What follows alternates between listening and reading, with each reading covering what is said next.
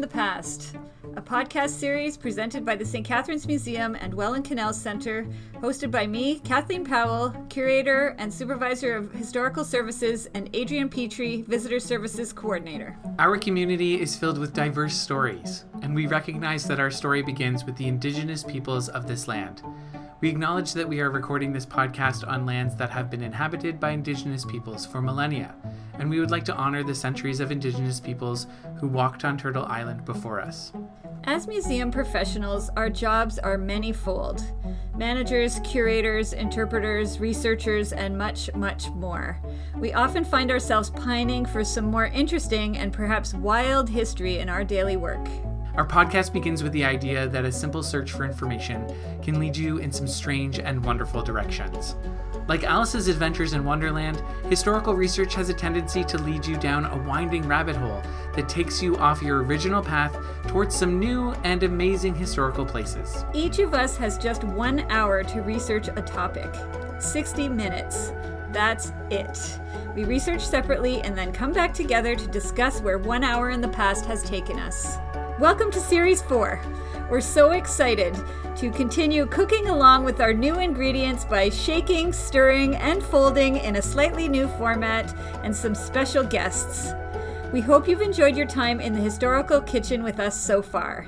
Just like a good roast in the slow cooker, the topics we research usually need much more than just 1 hour to research. So this year we're following a different recipe and focusing the entire series on one topic: food. We'll talk about spices, mealtimes, cookbooks, military rations, preserving food, and restaurants. We're also excited to welcome some special guest museum professionals from our neighbor museums here in Niagara to help us carry the ounces, teaspoons, and tablespoons, cups, pounds, and even bushels of research we'll be cooking with on the podcast this year. If you're joining us for the first time on 1 Hour in the Past, make sure to subscribe to the podcast and head back in the archives to catch other episodes of historical adventures on topics like hats, prime ministers, soda water, maps, Thanksgiving, daylight saving times, telephone, stuffed animals, printing, and even the FLQ October crisis. On today's episode of 1 Hour in the Past, we're excited to welcome Christine Girardi from the Niagara Falls Museums, who will join us to talk about restaurants and taverns.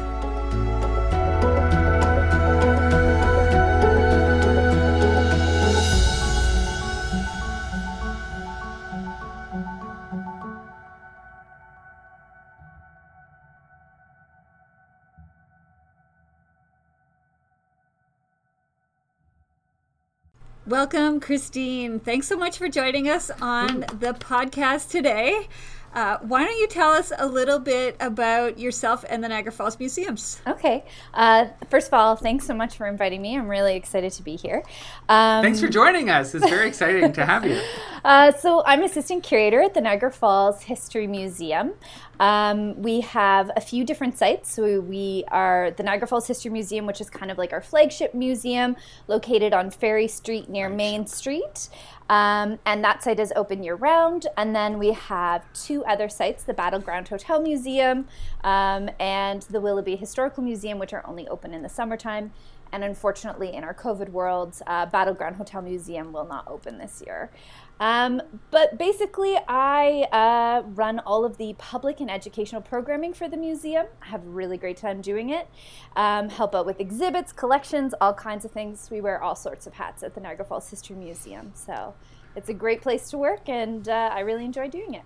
Awesome. Well, thank you so much for joining us, Christine, today. We're very happy to have our neighbor museums on the podcast with us. As our listeners know, we start every podcast discussion here on 1 Hour in the Past with a definition of what we're talking about. And I looked up the definition of restaurants, even though our topic is restaurants/taverns. And it sounds like, from a little bit of pre-chat, sounds like most of our research ended on the tavern side, but we'll see what happens. Anyway, restaurants, it's a noun, and restaurant is a place where people pay to sit and eat meals that are cooked and served on the premises. The word restaurants comes from the early 19th century, from the French, from restaurer, which is a terrible pronunciation, but I'm really famously not good. This is the part of French that I'm not good at, is the A-U-R-E-R sounds. It's like very, there's not a lot of hard consonants in there for me to grab onto, so I have a hard time with pronouncing those words. Anyway, R-E-S-T-A-U-R-E-R. So that means to provide food for, literally restore to a former state. So restaurants, I guess the idea is to restore you to a point of fullness, physically fullness. That sounds awesome.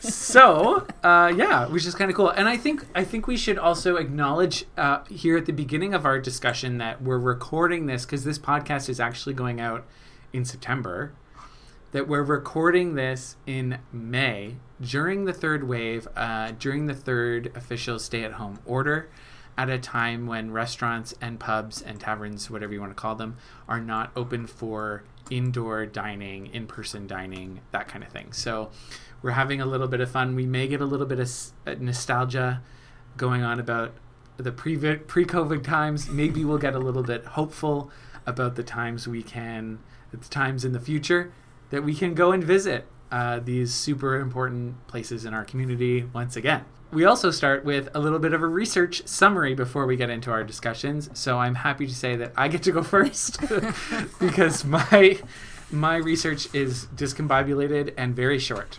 So I started at Shipman's Pub, Paul Shipman's Pub at the corner of St. Paul and Ontario Street. And I ended up at McLaren's Pub from How I Met Your Mother, the TV show. And I can't tell you how I got there yet because it's all part of a game. I'm so excited about a Adrian, game. You love the games. I love the games, but I cannot give it away. So I will pass it on to Christine to tell us about her research summary. All right. I started in ancient Rome at Pompeii. Wow. And I ended at the Hotel Savoy in New York City, New York in 1906. Oh my gosh. So that's incredible. That's a big jump. That's a huge jump. That's amazing. And it doesn't really flow, but we get there.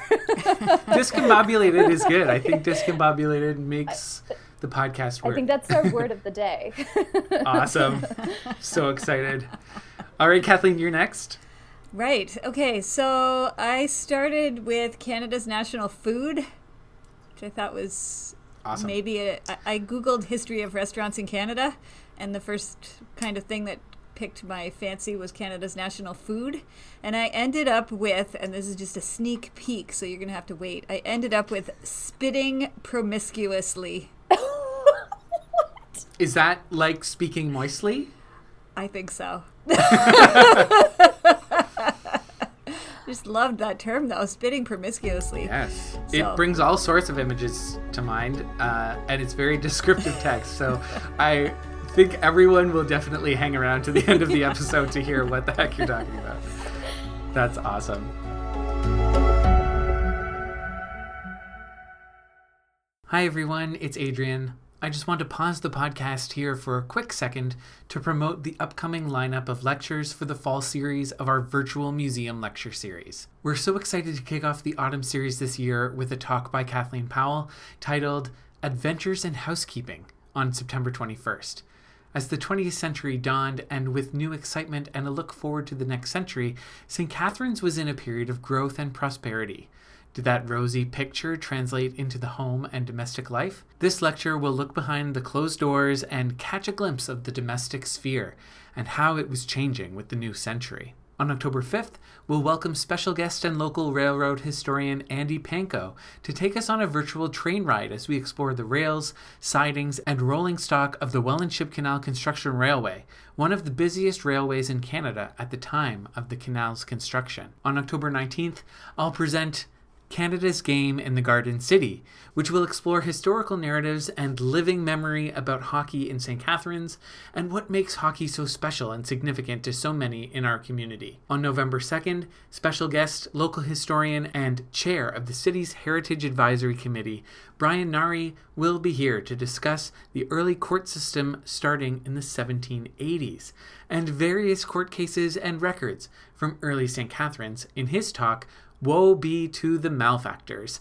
Early St. Catharines Court Records. On November 16th, Sarah will use housing, suburban development, and sprawl as a lens to consider some of the major socioeconomic issues that face the people of St. Catharines in the 20th century. By paying close attention to housing trends and issues in the city over time, we can gain vital insight into how big societal shifts impacted our community, from immigration to the Great Depression to the post-war era boom, and more. And on November 31st, Kathleen will be back to explore when the world was plunged into war in 1914 and how everything changed. Life would never be the same for those who fought and for those who were left behind. This lecture is a personal look at the First World War through the eyes and the voices of those who lived through this life-changing moment. And that's our autumn lecture series for 2021. We hope you'll join us this fall. As always, you can catch the lectures on our YouTube page and check our website for all the information you need, stcatharinesmuseum.ca. Okay, so let's get started. I get to go first. Again, I think I put myself like this knowing that I wouldn't have a lot to say. So I started at Paul Shipman's pub, and locals will know that Paul Shipman was, and his pub was pretty central to the very, very early history of St. Catharines. Shipman's pub was central, sort of the central hub of our little town, little quiet village that was growing at the corner of St. Paul Street and Ontario Streets just after the War of 1812. The community was known for a little while, at least, as the 12. The early records are the 12, and that's for 12 Mile Creek. But then it became popularly known as Shipman's Corners, because, of course, the corner had Shipman's pub. Shipman's pub was a public house, the customs house, the stagecoach shop, the post office, and offices as well. We don't really have a picture of what it looked like. It was probably a house of some kind. We don't really know how big it was, but, customs, stagecoach, and post office could all be done from the bar, probably, or from one particular place. So it may have been small, it may have been big. A very important event took place at Shipman's pub, probably one of the most important events in St. Catharines and Niagara history took place at Shipman's pub, and then in 1824, along with George Kiefer, Thomas Merritt, George Adams, William Chisholm, Joseph Smith, John DeCue, and William Hamilton Merritt, Paul Shipman signed the charter to incorporate the new Welland Canal Company. Pretty cool. Has nothing to do with food, which I realize now. Is like, this podcast is supposed to be about food. Well, I missed the mark. I don't talk about food at all. But anyway, I got really wrapped up in this history of pubs. So bear with me, I guess, until we get to other people to talk about the food part. Anyway, that reminded me of the idea that pubs or taverns served as sort of the catch-all establishments in a lot of early communities. And I looked at the brief history of the Mansion House as well. And it's around the corner on William Street, downtown St. Catharines. It's still there. Apparently, it was built by Merritt himself. The first sort of rendition of the house was built by Merritt himself. But I actually haven't heard that before, so unless someone knows for sure, I need to do some deeper research on his hand in the first Mansion House. That's pretty interesting. I hadn't heard that before either. Yeah. I mean, I know he was there. He used it as an office, but whether he built and owned it, I don't know. But it was a public house by the 1820s, so I guess directly in competition with Paul Shipman. The history of the Mansion House also claims that Merritt used the building as his office, as I mentioned, for his early work on the canal. The building itself was rebuilt and saved from fire in 1868, and then it was at that point that it was renamed Mansion House. And apparently, it's the longest running licensed establishment in all of Canada. That's pretty cool. I went there as a university student. Me too. Although it's a lot different in my university days, and probably in yours too, Yes. Kathy. It's a lot different from the 1820s. Anyway, that got me thinking about the names of famous pubs, because who knows where Mansion House came from? Maybe just because it's like a big house. But if you translate maison, wouldn't that be house? So I was thinking about names and where they came from, and like English pubs are really like the center of what we understand, especially in Canadian British pubs, or Canadian pubs are very centered on an English feel. So I wanted to look at some of the pretty wild sounding names. And so that's where I got kind of stuck, and I didn't move beyond that, and I have a bit of a game to play. So first, pubs have very characteristic names, and they're usually mixed up with name and brand. Many pubs were signed with pictures because literacy wasn't universal, so you needed a picture rather than a name. And so some names are derived from pictures. Signs were legislated to hang outside any establishment selling beer so that they could be easily identified as early as 1393. That was mostly so that the beer inspectors could find the places where beer was being sold. Many names were derived from local battles or events, important people, religious symbols, all sorts of things, and they could all be mixed up together. They could also all be mixed up together with a coat of arms that might resemble, the local lord who owned the land of that the pub was on. A popular and traditional name for British pubs is the Marquis of Granby, and I guess that's because John Manners, the Marquis of Granby, was a general in the 18th century, and he showed a great concern for the welfare of his men, and on their retirement, I'm guessing officers, on the retirement of some of his officers, he sometimes provided funds for many of them to establish their own taverns, which were then named for him. And I think that's really interesting little sidebar that in sort of the popular British shows, people sort of go off to open a tavern as sort of like a retirement project.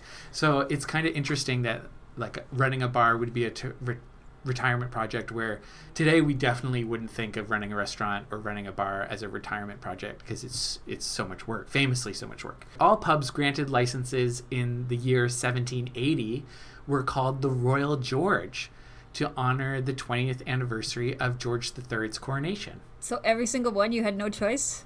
Just in that year. So if you were given a license to open a pub in 1780, you were called the Royal George. Wow. Good to know.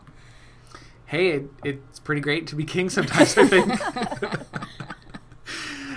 So there are some quite famous, both fictional and non-fictional taverns, pubs out there that I thought we could play a game. His games are really hard, Christine, just so you know. I know. I listened to one, and I'm going to be terrible. I know it. This one may be easy. It may be hard. There may be some really good ones and maybe some really easy ones. Okay. So I'm going to give you the name of a pub, and you have to tell me if it's a fictional pub or a non-fictional pub. If it's a fictional pub, it would be great if you could identify the story that it comes from. So some of these are quite famous. You will know them. So some of them are from television. So it's okay. All right. So we're going to start with a super hard one. Oh, good. That's not how you're supposed to do it. You're supposed to lure Clearly you haven't played games with me before. Sense of security. Exactly. I really make you feel that right away. Okay. Okay, so the first name is Tan Hill Inn. Is it real or is it fictional? I'm going to say it's fiction. It's my guess. What do you say, Christine? I'm going to go the other way so that it's like a 50-50 right. Saying it's real. It is real. Woo! I'm actually going to keep score of this game. So that's 1 point for Christine. Yeah. The Tan Hill Inn is in Yorkshire. It's the highest elevation pub in the UK. Wow. The Prancing Pony. Oh, I know this one. I know this is fiction. That's fiction as well. Fiction. Okay. Kathy, for the point, where does it come from? From The Lord of the Rings. Yeah. Or The Hobbit. The Lord of the Rings. Very good. And very they good. call it a pint. Like, meet us at the Prancing Pony Inn. Yeah. Ooh, where is the Prancing Pony? Does anyone know? It's been so long since I've read the books. It's called Bree. Bree, yes. Right. The town of Bree. Yes. Just, I think it's technically east of the Shire. Anyway. And you thought we'd be talking about food. Here we are, talking about the Lord of the Rings. How about The Red Lion? I'm going to say fictional, but I'm not going to be able to tell you what it's from. I guess I'll go the opposite of Christine. Hey, it worked well for me before. And Kathy gets the point. The Red Lion. So the Red Lion is a real pub, and it's so close to the Palace of Westminster, which houses British Parliament, that it has its own division bell so that MPs can go back to the chamber and vote.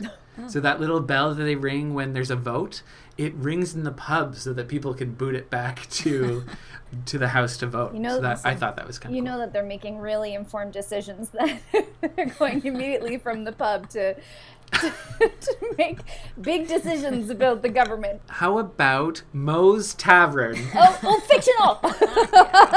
Christine, very good. The Simpsons! From Yay. The Simpsons. Excellent. Okay. The Garrison. I'm going to say that one's real. Yeah. There is, I believe, isn't the Garrison House a pub in Niagara-on-the-Lake? Unfortunately, I'm not talking about that one. Well, come on. I'm talking about the pub on the show Peaky Blinders. Oh. So nobody gets the point on that one. Clearly, I do not watch enough TV. That's all right. The Admiral Benbow Inn. I'm going to say it's real because we haven't had a real one in a little while. And that just sounds too ridiculous to be made up, so. Mm-hmm. Unfortunately, Christine, it is made up. Oh, man! It sounds the familiar. Admiral- I feel like I should know this. I think everyone will probably say, the Admiral Benbow Inn is the inn in Treasure Island. Oh, yes, of course. Where, yes. I only know the Muppet Treasure Island version, and it's the same. It's the same name, but that's where Billy Bones gets the black spot, and then the Muppets, essentially the powder keg inside the tavern. Why this? I never thought about this until now. Why the Muppet Treasure Island Tavern has a powder keg in it, but basically they explode and Gonzo and Rizzo fly out of the... Anyway, great. I only know the Treasure Planet version of this, but I believe it's also called the Benbow in Treasure Planet, the movie, the cartoon movie. Okay, Rover's Return. I think that is fiction. And where is it from, Kathy? It's from an English show, I think. Mm-hmm. I can't think of the name of it. From Coronation I Street. was just going to say Coronation known. Street. I had no idea, but figured. Okay, here's an easy one. Cheers. Oh, Yeah. that's fictional. No, not yet. Fictional, sorry. Yes, very good. And where is it from? From Cheers. Cheers. Very good. Okay, The Nutshell. That doesn't sound familiar to me at all. No, me neither. That's because it's a real pub in a place called Bury St. Edmunds, Suffolk, England. I picked it mainly because of where it's that name. I wanted to say that name. But The Nutshell actually claims to be one of the smallest pubs in the UK, which is cute because it's called The Nutshell. That is sweet. Okay, here's 3. So I'll give you a hint that these are fictional pubs, but you have to give me the television show. Okay. There's 3 pubs. Duke's, McGinty's, and one that only appears in one episode, The Fox and the Whistle. Hey, isn't that from Frasier? That's what I was going to say. You got it! Doesn't the Very dad hang out good. at Duke's? Yes, yeah. Yes, very, very good. So it's Duke's until Duke's is knocked down to build a condo. That's an episode, which is kind of fun. And Martin goes through this whole existential crisis because his bar is disappearing. And then it's replaced by McGinty's. He finds a new place. And then one of my favorite episodes is where Fraser goes to Daphne's English pub. It's like a English pub in Seattle. It's called The Fox and the Whistle. And he becomes British because he's has no other friends, and then pisses Daphne off enough to for her to get out of my pub. This is my pub. This is where I come to hang out with my friends and be British. But it's such a good episode about like pub life. So that's a really interesting one to check out. How about Ye Old Cheshire Cheese? This feels fictional to me, but it's probably real. Actually, Kathy, you're right. It's a crossover. It's real, but it appears in fiction. It appears in The Dynamiter by Robert Louis Stevenson, and it appears in The $1 Million Bond Robbery by Agatha Christie. And a cool nugget is that Charles Dickens is known to have visited there. So if there's pubs in any of his books, perhaps that's an inspiration for some of them. The Green Dragon. Well, that is from The Hobbit, right? Wow, Kathy! Boom!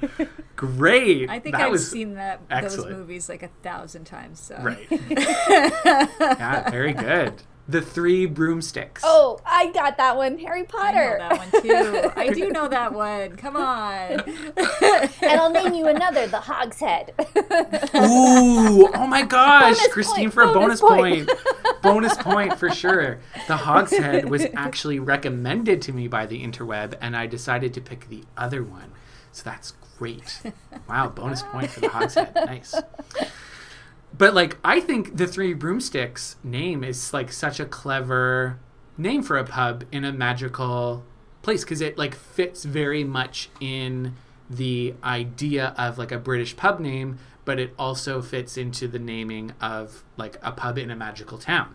So that's pretty cool. Yeah, and I love that their pubs have, like, the signs hanging outside them in the movies, just like you would see in a kind of medieval town in the UK.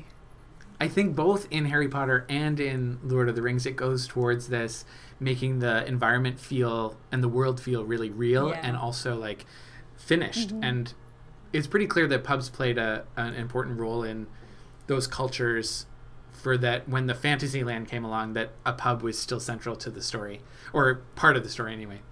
Okay, last one, McLaren's. Oh, well, that's... You said that at the beginning. I gave that away. You gave that away. So I feel like no that's one a point to point. me. Yeah, there you go. McLaren's is the pub from How I Met Your Mother. If you're a fan of the show, you know they're basically in the pub 150% of the time in the show. Again, another fictional pub that's central to some storytelling. So I found it really interesting that pubs are so central to so many narratives that we know, but also if we really think about what our life was like pre-COVID, that pubs are so central to our communities, and they're probably, you know, other than religious institutions or schools or workplaces, pubs are really a central gathering spot for a lot of people, whether you go there with your family or if you're, you know, meet up with your book club at the pub or something like that. And so taking the pandemic into account, it was kind of tragic that we can't gather at them right now, but it reminded me, because, you know, we've all been sort of hiding at home. It reminded me that, like, of course the businesses are suffering themselves, but what about the relationships and the communities that used these places as gathering spots are also suffering now too. So I personally underestimated how important these places are in our community, and I'm really looking forward to the time where we can go back to a pub. Yay! Yay! Thanks for playing my game. I'm pretty much now 1 hour in the past is a game with Adrian. But what about the score? You kept score. Oh my gosh, the score. Okay. So it comes out to 6 for Christine and 5 for Kathy. Oh, that but bonus it's point. You got the it's because of that bonus point. It's that bonus point. I mean, Kathy, if you can name another pub from fiction, bonus point, you're tied. But you're essentially tied. It's just Christine got that bonus point. That's fine. Yay, Christine. All right. Thanks for very much for bearing with me through the conversation about the Muppets. And so now we're gonna have Christine tell us about her research. Some real historical research now. Okay, so I started off with a book called The Restaurant, a 2,000-year-old history of dining by William Sitwell. And before I could even crack the cover of it, I got stuck on a tangent because there's a little comment at the top, like a little quote, someone saying how great this book is. And it's from a retired 3 Michelin star chef. And so I thought, ooh, I've always wanted to know about the Michelin star system and where it came from and what exactly that means. Because I didn't even know how many Michelin stars there were. Like, could you get 5? Can you get 10? I don't know. So the Michelin star began by Andre and Edouard Michelin in an effort to drum up more business. They began the Michelin Tire Company in France in 1889, and that's where this comes from. It's just seriously like a roadmap to get people on the road to drive their cars. And like in the original little red guide, it had all kinds of things of like maps, gas stations. It was really much more focused on like how to change a tire and giving like practical information like that. And then there were also hotels and food and that kind of thing. That's pretty cool. I know. And it's like, because I've always been like, Michelin star, isn't there a tire company also called Michelin? And like you think of like tires as just being so utilitarian and necessary, and then the Michelin star is so like hoity-toity and fancy and like restaurants that I could never afford. So it's very, very funny that it's still run by the Michelin Tire Company. It's crazy. Anyway, so originally it was a free guide. In like the 1920s, they decided to start charging for it and abandon the whole idea of paid advertising to sort of support the guide. And then the idea of the star began in 1926, and it started with just like a single star. So the really great places got a single star. And then 10 years later, in 1936, they went to the 3-star category. And that's what we still use today. And there's a very specific criteria. And I thought, oh, the criteria for a Michelin star, that must be really complicated and and in-depth and have to talk about like fancy ingredients or whatever. But no, to get 1 star, verbatim, this is what you need. High quality cooking, worth a stop. For 2 stars, it's excellent cooking, worth a detour. And 3 is exceptional cuisine, worth a special journey. So that's like that's it. Is it that goes that? Yeah, I guess so. As far as I could tell, and I mean, I spent like that's cool. I don't know, 5 minutes researching that, as little time as possible, because I had a whole book to get through. But yeah, so that's kind of the origins of the Michelin star, which is okay. So now my first little tangent is done, and I actually cracked the cover of the book, and I decided to start with the first chapter, which is on the Romans. And the whole chapter is based on Pompeii, which is such an excellent example of looking at the history of the Romans. So the eruption of Vesuvius in 79 CE left a perfect example of Roman life, right? And so it was like an airtight blanket of ash and lava, which turned into pumice and blah, blah, blah, blah. So now we can excavate down and get a great look at a 2,000-year-old dining scene, basically. So first we have to look at the city of Pompeii, which is shaded by Mount Vesuvius, which ultimately ended in their doom, but whatever. And it's a great spot because like you're shaded by the mountain, and you're also cooled by the sea. It's a beautiful tourist destination. It's a very popular seaport or stopping point for traders, so it's bustling. And it is described by Cambridge Classics professor Dame Mary Beard as a cross between Las Vegas and Brighton. So there you go. That's Pompeii in a nutshell. That's weird. That's very odd. A very Fish odd cross and gambling. section, because neither one of those would be considered high end. Well, maybe Las Vegas now, but it wouldn't really be considered high end entertainment. Fish and chips and gambling. Yeah. Like is that the? Well, there were a lot of brothels Mushy in peas. Pompeii. Okay. So different kind of fun. See, all I know about Pompeii is what you've said, which is essentially blah blah blah. So I'm just kidding. Anyway, so there's like a 1 kilometer long main street in Pompeii where you find hotels, bars, restaurants, lots of brothels, which I think is fairly common in Roman towns. And in all, it's likely they think it's about 160 properties were identified as bars or restaurants, which is a lot. And the author speculates kind of that the large number is due to the fact that the inhabitants didn't have the means to prepare food in their homes.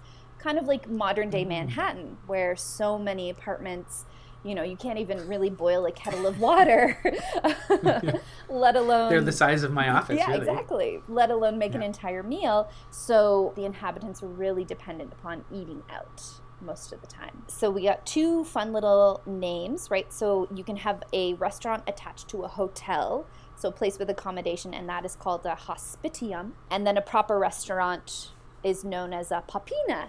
This is such a cute word. It's very cute. And he looks more in depth at one of the places, which is known as the Inn of Primus on the main drag of Via del Abbondanza. There's a great pronunciation for you. And it's right at the heart of Pompeii. It was excavated in 1853 and again in 1857.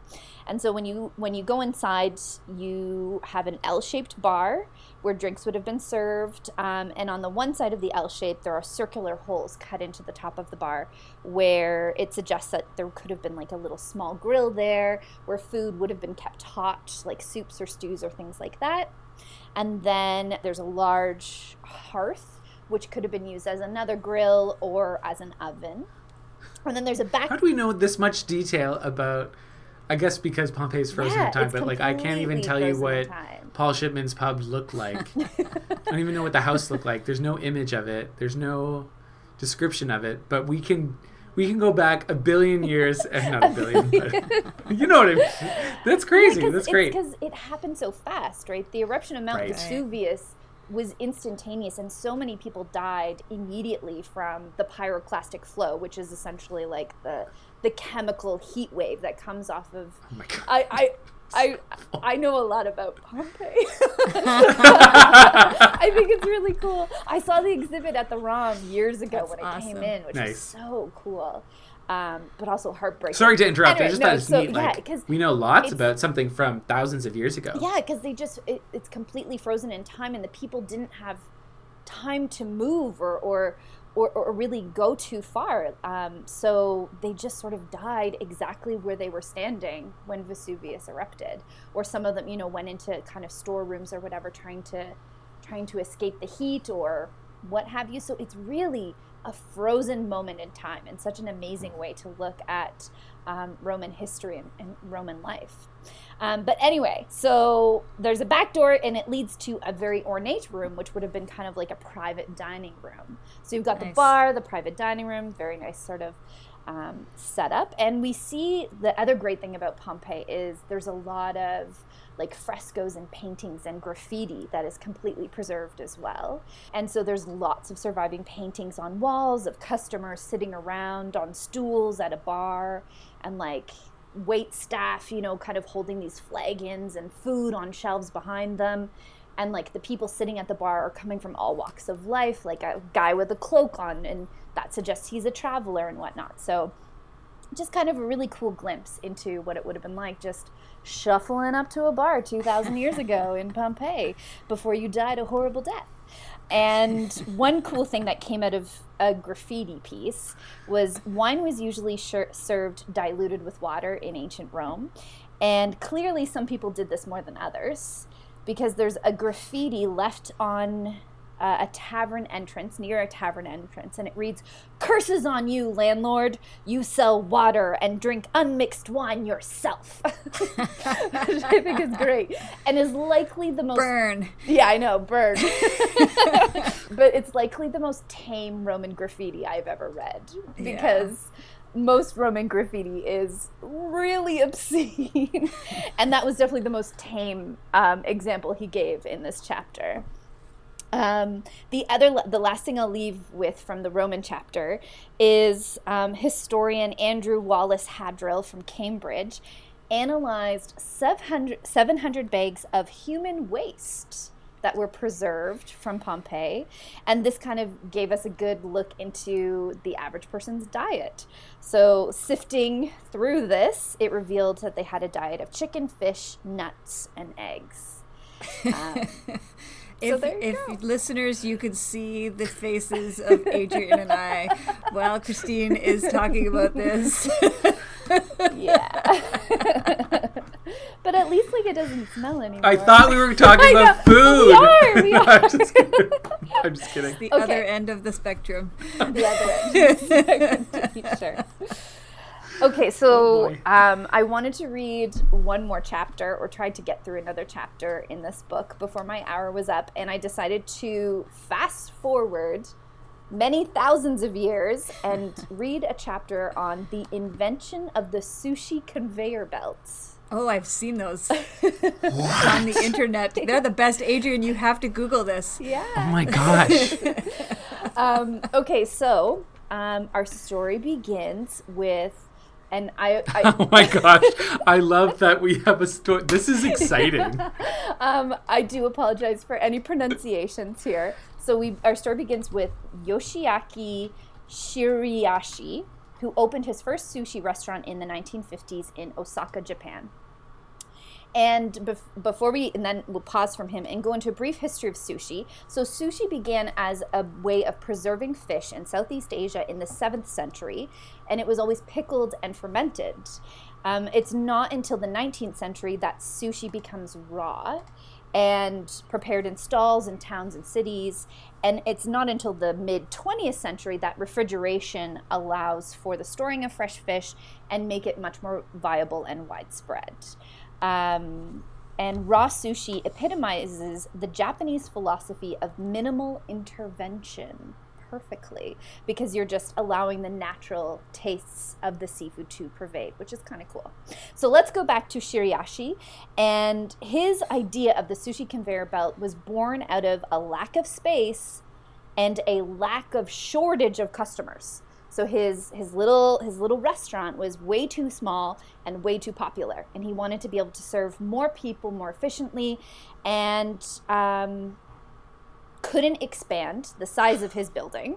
That wasn't an option. Sorry, I'm looking at a YouTube video of a sushi conveyor belt while I'm listening to you, but I'm just watching this. They are really incredible. Mesmerizing. I'm yes, sorry. It's all good. And then he also couldn't hire more staff to make more sushi and to also serve the sushi, because there wasn't enough room to really walk between the tables as it was.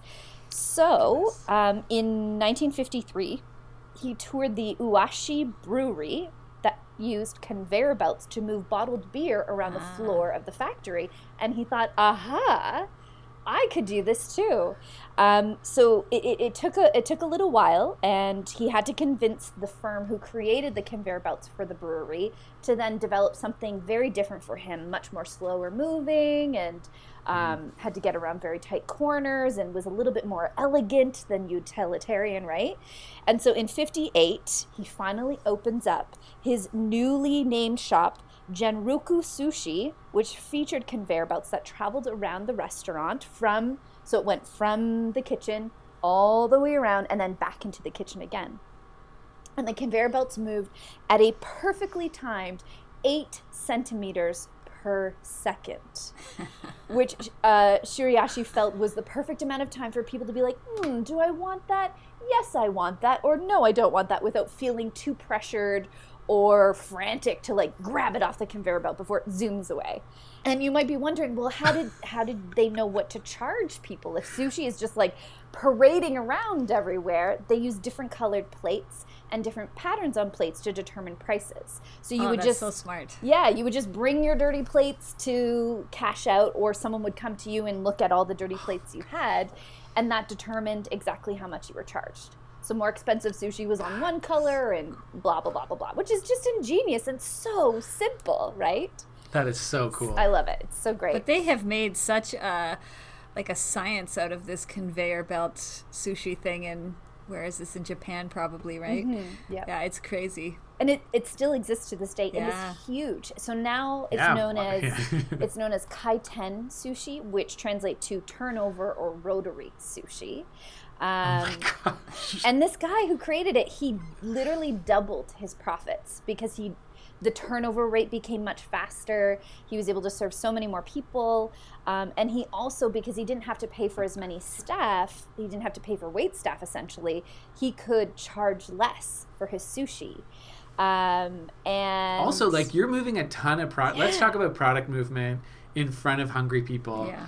I would be broke if I went there because I would just keep taking food. Like you said earlier, like, how do you decide what you want? I don't need to decide what I want. I'm taking all of it. Everything. Every time new food arrives, I'll just keep taking And like it. the most choice spot would be right by the beginning of the conveyor belt, right? You just steal all the good stuff, right? Everything that you love. And just anyway, the idea of like he could charge less because he wasn't paying for wait staff was also a sort of social leveler. It meant that a wider variety of clientele could come and enjoy sushi because previously to this, sushi was really for wealthy patrons or middle-class patrons because sushi restaurants were very small establishments that could only serve like 10 people at a time, and it was very labor-intensive and slow, so only so many people could enjoy it. Whereas this, it's like the fast food of sushi. Everyone, come on in. You can have a dynamite roll, which is my personal favorite,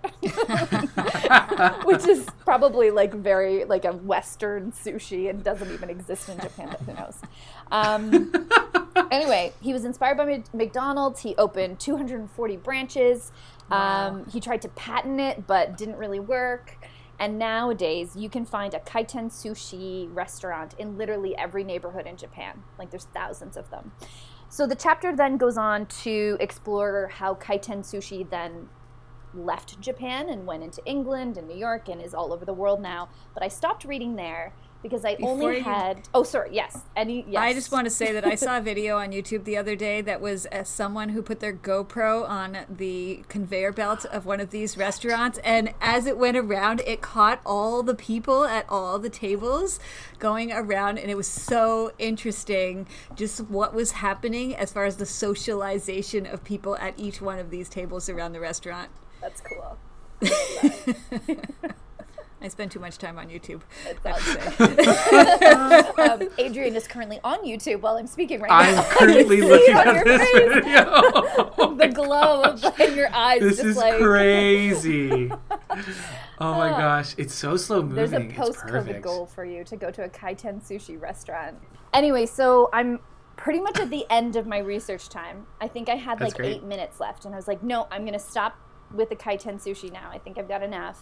And do one of my favorite things that I love to do when I'm researching. So when I'm doing things for the museum, whether it's like researching World War I or like the royal visit to Niagara, I'm always looking at our collection for menus. Because there's something about menus that makes me so happy. I love to see exactly what people were eating. I want to know how much they were paying for it. And then I always play a little game with myself of like picking what I would eat. If I was like, in the Rainbow Room with Queen Elizabeth and eating what they were eating or whatever. It's one of my favorite pieces of social history. It's great. So I found this great database through the Culinary Institute of America. They have 4,000 historical menus from 1850s to the 1960s, and they're all digitized, so easy to click on. The oldest one they have happens to be from the Clifton Hotel in Niagara Falls, Ontario, from 1855. I elected not to look at it because I focus on Niagara Falls all the time, and I wanted to go somewhere else. So I ended up at the Hotel Savoy in New York. Nice. And the menu is dated to November 11th, 1906, and it's their luncheon menu. So it's not even their fancy dinner menu, it's their luncheon. And for those of you who don't know, the Hotel Savoy had 3 different incarnations. This was its first. It was on 5th Avenue overlooking Central Park. So very hoity-toity, very fancy. And this is what I chose. So it's quite a detailed menu, and there's subsections, right? So basically I chose something from every every single section, and no one would do this. Like, this is way too much food. But this is the game I like to play. And then I add up how much I would have spent. And maybe I could have eaten it all because, like, I'm currently 35 weeks pregnant and just hungry all the time. So this is an insane amount of food, I must say. But it sounds very good. Okay. I could probably, we'll see we'll see what I think about how much food it is. Okay. Yeah. The other thing I'll say is I also like to choose things that I don't know what they are. Like, they're random names that I don't really recognize, and then afterwards I Google what they are and be like, oh, gross, or ooh, that sounds lovely. Okay, so under the soup heading, I chose beef tea en tasse, which means beef tea in a cup. So basically beef consommé, I would imagine. And that was 35 cents. Under hors d'oeuvres, I chose two things because I'm excessive. Preserved figs for 40 cents and oufs à la Russe, which Russian eggs, right? And essentially those are deviled eggs, which I love. So that's a great deal for 50 cents. Yum. Yeah. So I have got some figs and I've got some deviled eggs. Why not? Delicious. For my fish course, I'm going to have fried scallops for 50 cents. Nice. So good. My entree is filet mignon rossini. Oh, yeah. Which I didn't know I know what filet mignon is, but I don't know what does it mean to be rossini. How does that prepared? And it's topped with duck foie gras, and this cost $1.25, my friends. Keep in mind this is 1906. And then next heading is roast and boiled, and there's a subsection of game. So you could get more traditional things like chickens and capons and things like that. But I decided to be a little bit more wild and go for the game section. They had 6 different types of duck, and I love duck. What? Yeah, so good. Wow. But I decided to go for something I've never tried before, grouse. I've never had grouse. And it's served with currant jelly for $2.50. Okay, for my veg, I'm having potato souffle for 40 cents and German asparagus tips for 80 cents.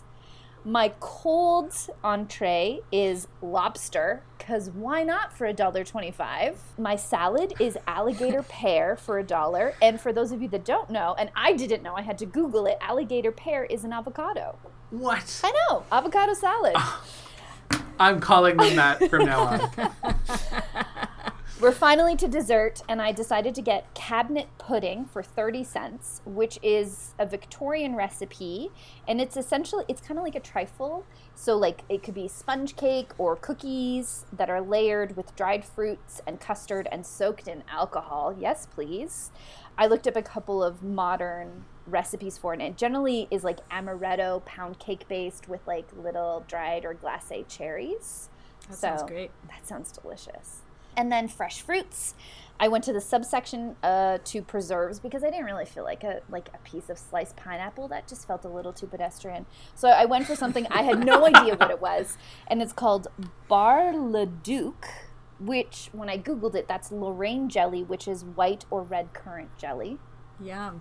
That sounds great. And then for my coffee and tea course, I went for chocolate for 30 cents. And they distinguish on the menu between chocolate and cocoa. So I'm very hopeful that this is like literally a little cup of melted chocolate. Right. I think so. I hope so. Okay, so my entire meal cost $9.55. That's a lot. American. Oh, no.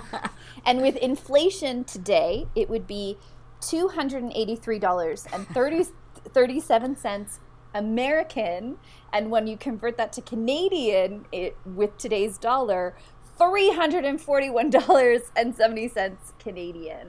Nice, Ha-cha-cha. impressive. Very good. And that's where my research Holy ended. moly. And then I had to go have a snack because I was very hungry. Thank you so much, Christine, for sharing your research. That was really, really cool. All right, Kathleen, let's hear from you. Okay, so I, like Christine, started on a tangent. I Googled history of food or history of restaurants in Canada, and that actually took me to a website that talked about Canada's national food, which I thought was kind of interesting. I found it interesting because there were foods on there that apparently were invented or created in Canada that I didn't know about. So it had the things that you would expect to be on there, like tourtière. Pemmican was on there. The smoked meat sandwiches at Schwartz's Deli in... Yum. Where is this? It's in Montreal. Polluted. Actually, that's the second appearance of Schwartz's on the podcast, because it was on our Spices podcast, because they invented Montreal steak spice. Montreal steak spice, I think is what it's called. Yeah. But it also included other foods that you would you might know. Red Fife wheat was invented in Canada.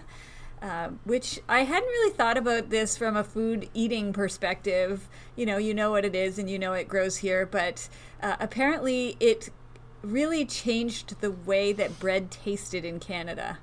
So it had this very distinct taste compared to potentially other countries that were using different wheat, which I think is interesting if you were Canadian at that time or if you were coming from another country, and then to have wheat grown here and to have the flour taste different. I just feel like bread just tastes like, we're just used to bread tasting like bread. Anyway, hopefully it was a good thing. Pierogies not from Canada, but pierogies definitely were brought here with immigrants. Pablum, which is baby food. Pablum was invented in Canada, which I didn't know, which I thought was really revolutionized the way you feed children. Mm-hmm. Saved a lot of lives too, right? Yes.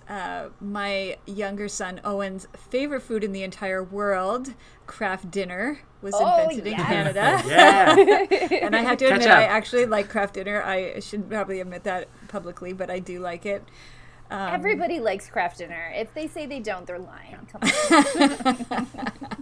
on. How does everybody eat their Kraft dinner? I think we should stop and talk about that. As a kid, I used to beg for chopped up hot dogs to go into the Kraft dinner. So that's how I try to do it. I do like Kraft dinner with salsa in it. I used to eat it with salsa too. That's So I'm unfortunately lactose intolerant. In my adulthood, I wasn't when I was a kid, so I haven't had it in a really long time. But I do crave it all the time. So my Kraft dinner nowadays comes from Rise Above, the vegan restaurant downtown, which has amazing mac and cheese. Vegan mac and cheese. So that's how I enjoy it. Very good. Talked about Canadian War cake, which was a cake eaten very commonly in the Second World War. It's an eggless cake. Uses kind of, the ingredients in your pantry, not too expensive. Margarine was on this list, and I don't know if you're aware that margarine was heavily legislated in Canada until 2008. I actually remember as a kid you couldn't find margarine that was yellow like butter. It was like a white color. And I know my mom used to tell me that they used to get margarine and it come with like a color pack, and it was in like this plastic thing that you had to like manipulate it until the color was all kind of ingrained in the margarine, and then you would put it in the fridge to get it cold again, but so that your margarine kind of looked like butter. And then margarine used to be a darker kind of color, like almost like the color of Kraft dinner, but now it's like the color of butter essentially. But they didn't want that because the dairy lobby was so strong in Canada. It still is, but anyway, margarine was on that list. Hawking's cheesies, which if you look it up, you'll recognize the package. It's very distinctive. This is a Canadian company, very specific kind of cheesies. Fish sticks are a Canadian thing, which kind of came about because of the cod fishery and having kind of frozen blocks of fish in these ships that you could kind of slice it off, bread it, and cook it. Poutine, of course, you would expect that to be there. I was waiting for poutine. The Halifax donair, which is a very specific kind of donair. Of course, Tim Hortons donuts. California roll sushi. So is kind of like an accessible way to eat sushi here in Canada. And it was really like a bunch of things on this list were very connected to the immigrant experience in Canada. So that was one. Pierogies was one. Schwartz's smoked meat is one. And how the food ways changed in the country because of these different immigrants coming in. And then the other was ginger beef, which was kind of like a reaction to another Chinese food type of of dish. And this was created by Chef George Wong, who was the chef at Calgary's Silver Inn in the 1970s. And he created ginger beef recipe that was kind of a very popular Chinese food thing. And then there was a whole tangent about, I didn't go into this tangent, but about Chinese food restaurants in Canada in general. And at that time, there was a Chinese food restaurant in pretty much every single community in Canada. There aren't so many anymore. You don't see them as often maybe, but anyway. McCain Super Fries. Yeah. Of course. Man, I wonder where that kid is now. I did talk about that commercial. Such a good commercial. Yukon Gold potatoes are very Canadian. Jamaican patties.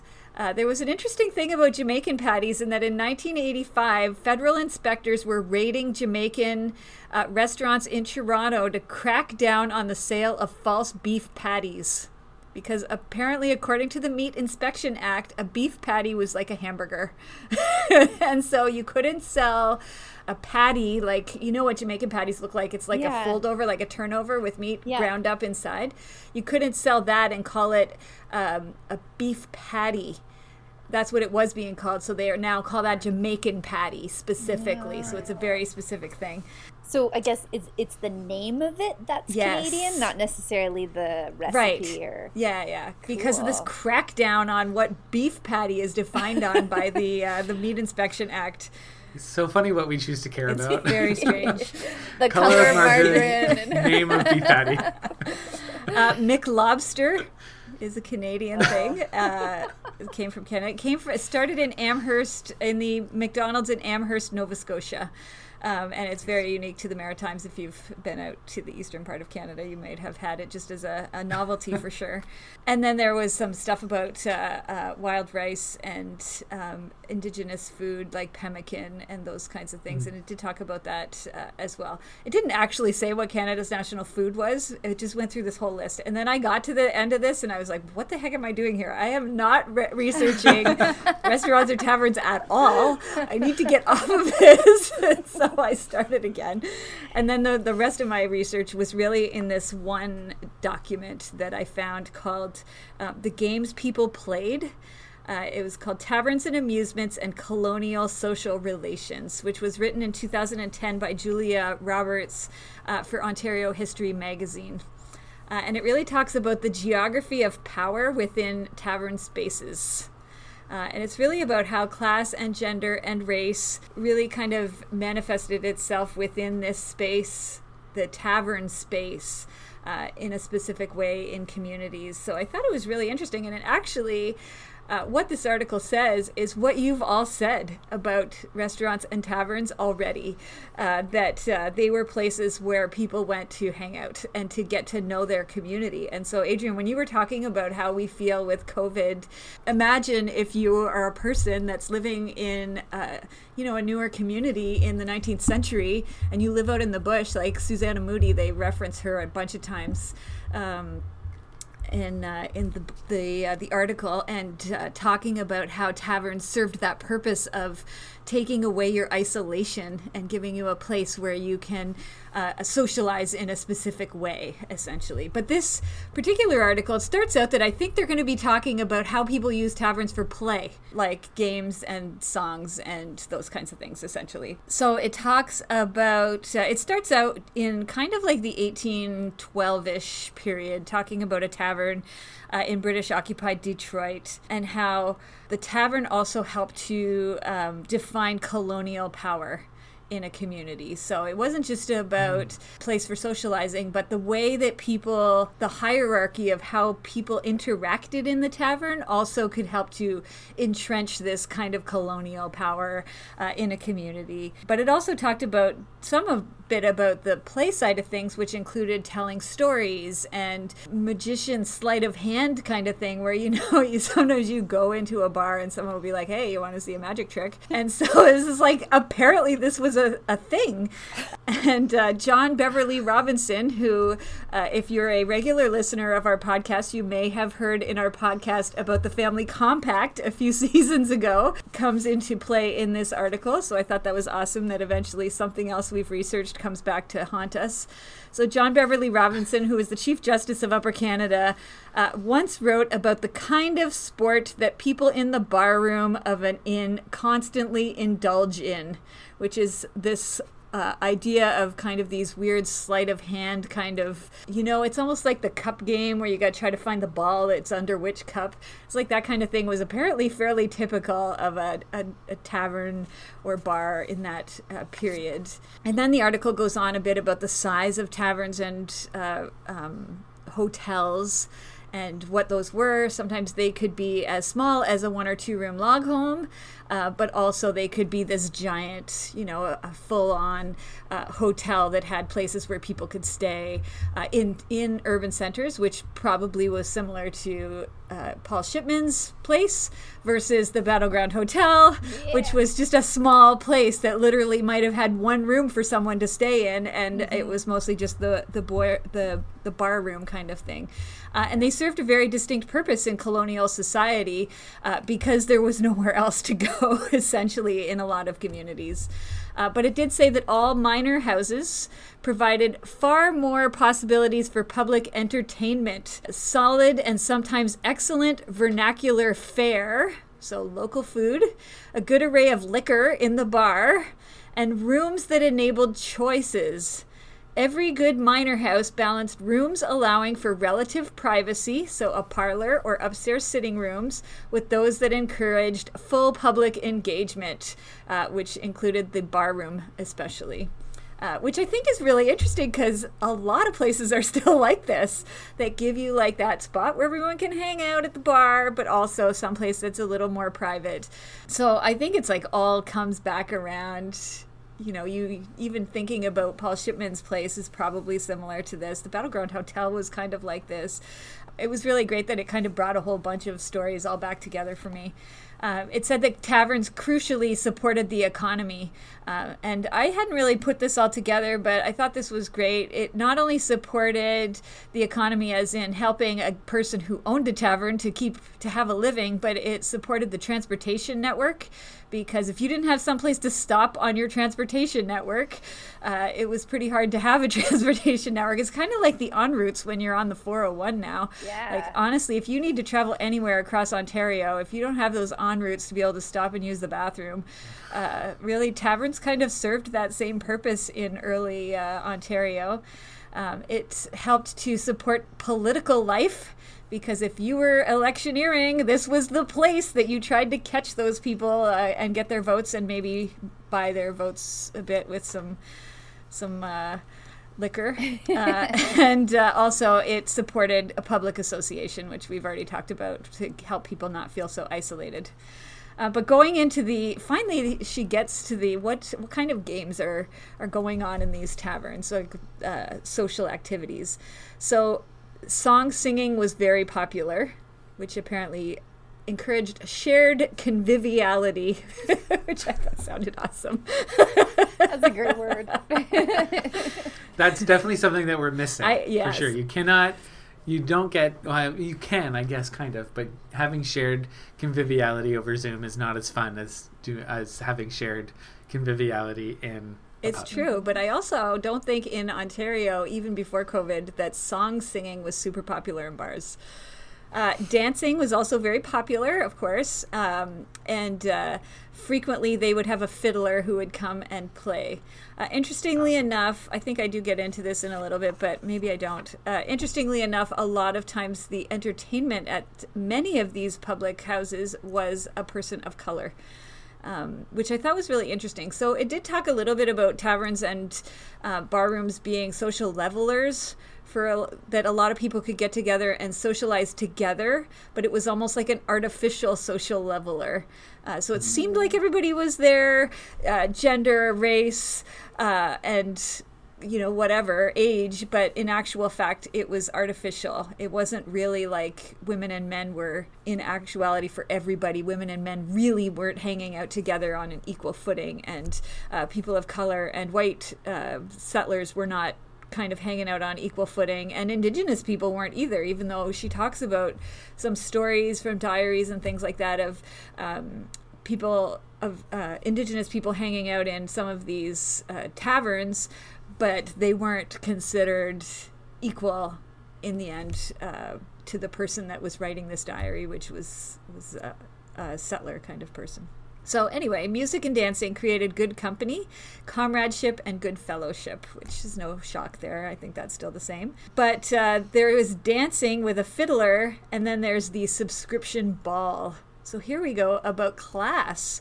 So it's also, you'd think it would be like a classless kind of thing where everyone could go hang out in the bar. Well, in actual fact, upper class people didn't want to hang out in the bar with everybody else necessarily, so they would have subscription balls where you had to pay a subscription to be a part of this. It was in its own private room, and really, there's a quote in here that said it reeks of privilege. Gentlemen and ladies preferred exclusive clubs as allies to define a separate, gentrified identity as spaces devoid of their public character. So they basically didn't want to have their ball in the bar either. It had to be in a place that kind of looked like if you had a ballroom in your house, essentially. And then, of course, not surprisingly, they talked about cards and betting games, which also included dominoes, backgammon, different card games. Most popular in the 19th century was whist. But just gambling in general. Talked a little bit about dog fighting and cockfighting, as well as potentially bear baiting, although they did say that there doesn't seem to be any evidence that in Ontario there was much bear baiting going on. So thank God for that. But we still did have dog fighting and cockfighting in bars, which apparently was legal till 1835. Wow. And then, of course, like everything, sports were things that were enjoyed in taverns and bars, both as participants and as fans. And to me, this felt just like the modern day, and that many sporting clubs used the tavern or the bar room as their clubhouse. So they would go there after a game to enjoy either the sting of their loss or the celebration of their win. But it might also be the place where they would have their meetings. So the board of the club would have their meetings in one of these places. I'm sure that Paul Shipman's Tavern would have been used for these kinds of activities. And same with William Hamilton Merritt's Mansion House would likely be a similar kind of thing. This particular article spoke about cricket, which is interesting, but that would be fairly common, I think, across most sports, and it included enjoying horse racing as well. So obviously not horse racing in the bar or on the bar's kind of property, but the either before and after part of it and the gambling part of it would all be kind of centered on this whole thing. And then it went into a little bit. I didn't have much time left because the article was really long. I didn't finish it in the entire hour. I did eventually finish it, but not in the hour. So I'm not going to go past what I finished. But it did talk about things like carnivals and circuses and oddities that were shown off in these places, in these public houses. So specifically talked about a couple of two men that were conjoined twins, almost being like an oddity that attracted people to come and hang out in the bar and then hear their story and that kind of thing. And that's kind of like the circus carnival atmosphere. And then went a little bit into minstrel shows and how popular those were for a certain period of time in Ontario. And then there was a little bit of and I'm almost at the end, there was a whole section about fighting and honor. And men using this kind of like as the place to gather if they were gonna like have a legit fight amongst themselves, right? So sometimes they actually had fights in the bar. Sometimes it was like that they're talking about like, what is this fight gonna look like? Apparently the act of removing your jacket meant you were gonna fight. Ooh. So if you like took off your jacket, that meant you were ready. Let's go, we're gonna fight. Better hope there's good air circulation in these pubs. And God forbid. Just warm. Don't take off your jacket. Yeah.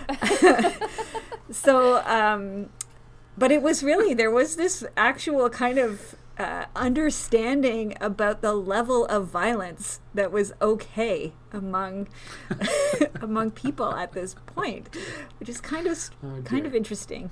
The article says that this suggests an understanding of the place of violence within masculinity in the colonial era, and needs to acknowledge the intense value men placed on their social networks and the standing of their good names, which I've got in quotes, their good names within those social standings. So the tavern was the place where you would go to kind of like set your account straight on who you were as a person in this community. And if someone was gonna,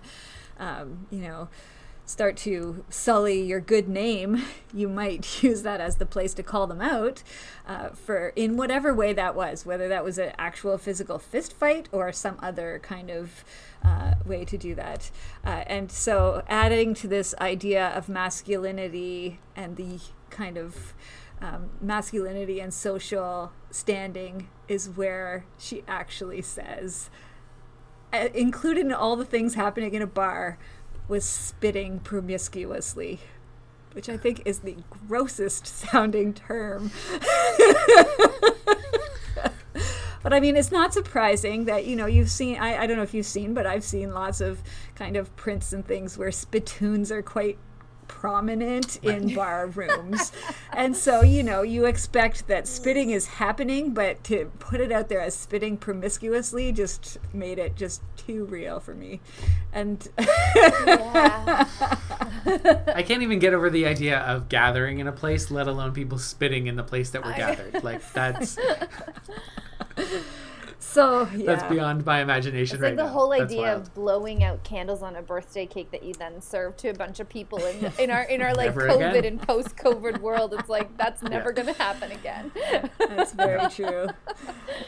Yikes. So that was my That's incredible. research. I did finish the article. It was quite interesting, and we'll add it as a link to the podcast notes because it does talk a bit more about race and identity in bars in Ontario. But I'm not going to go into that because that was past my my 1 hour. So That's pretty incredible. That's awesome. Yeah. I guess it makes sense that there might be some, if the pub is a place where the community gathers, that some of the same issues that the community is dealing with are just microcosmed into the pub. So at least that's how it is on Coronation Street. For that's sure. very true.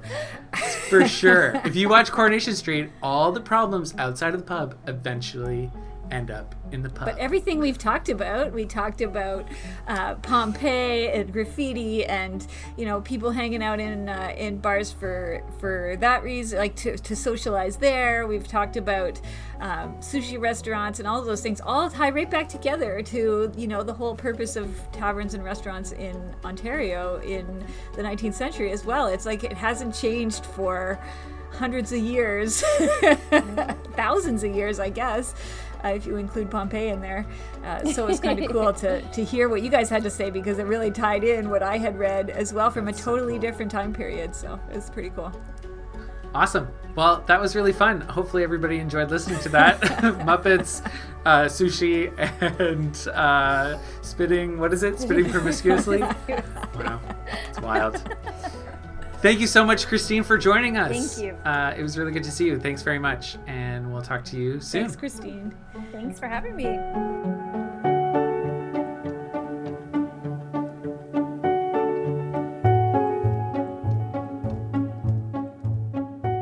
Thanks for coming down the rabbit hole for some munchy historical treats. Make sure to subscribe to 1 Hour in the Past and the museum's other podcast, Museum Chat Live, on Apple Podcasts, SoundCloud, Spotify, and Google Podcasts, so you don't miss any of our yummy historical adventures. We're always looking for ideas to spend 1 hour in the past researching. If you have a topic you'd like to see us tackle, connect with us at www.facebook.com/St. Catharines Museum or at STC Museum on Twitter and Instagram. We're so looking forward to chatting with you all again on our next episode of 1 Hour in the Past. 1 Hour in the Past is produced by us, Kathleen Powell and Adrian Petry, and brought to you by the St. Catharines Museum and Welland Canal Center and the City of St. Catharines.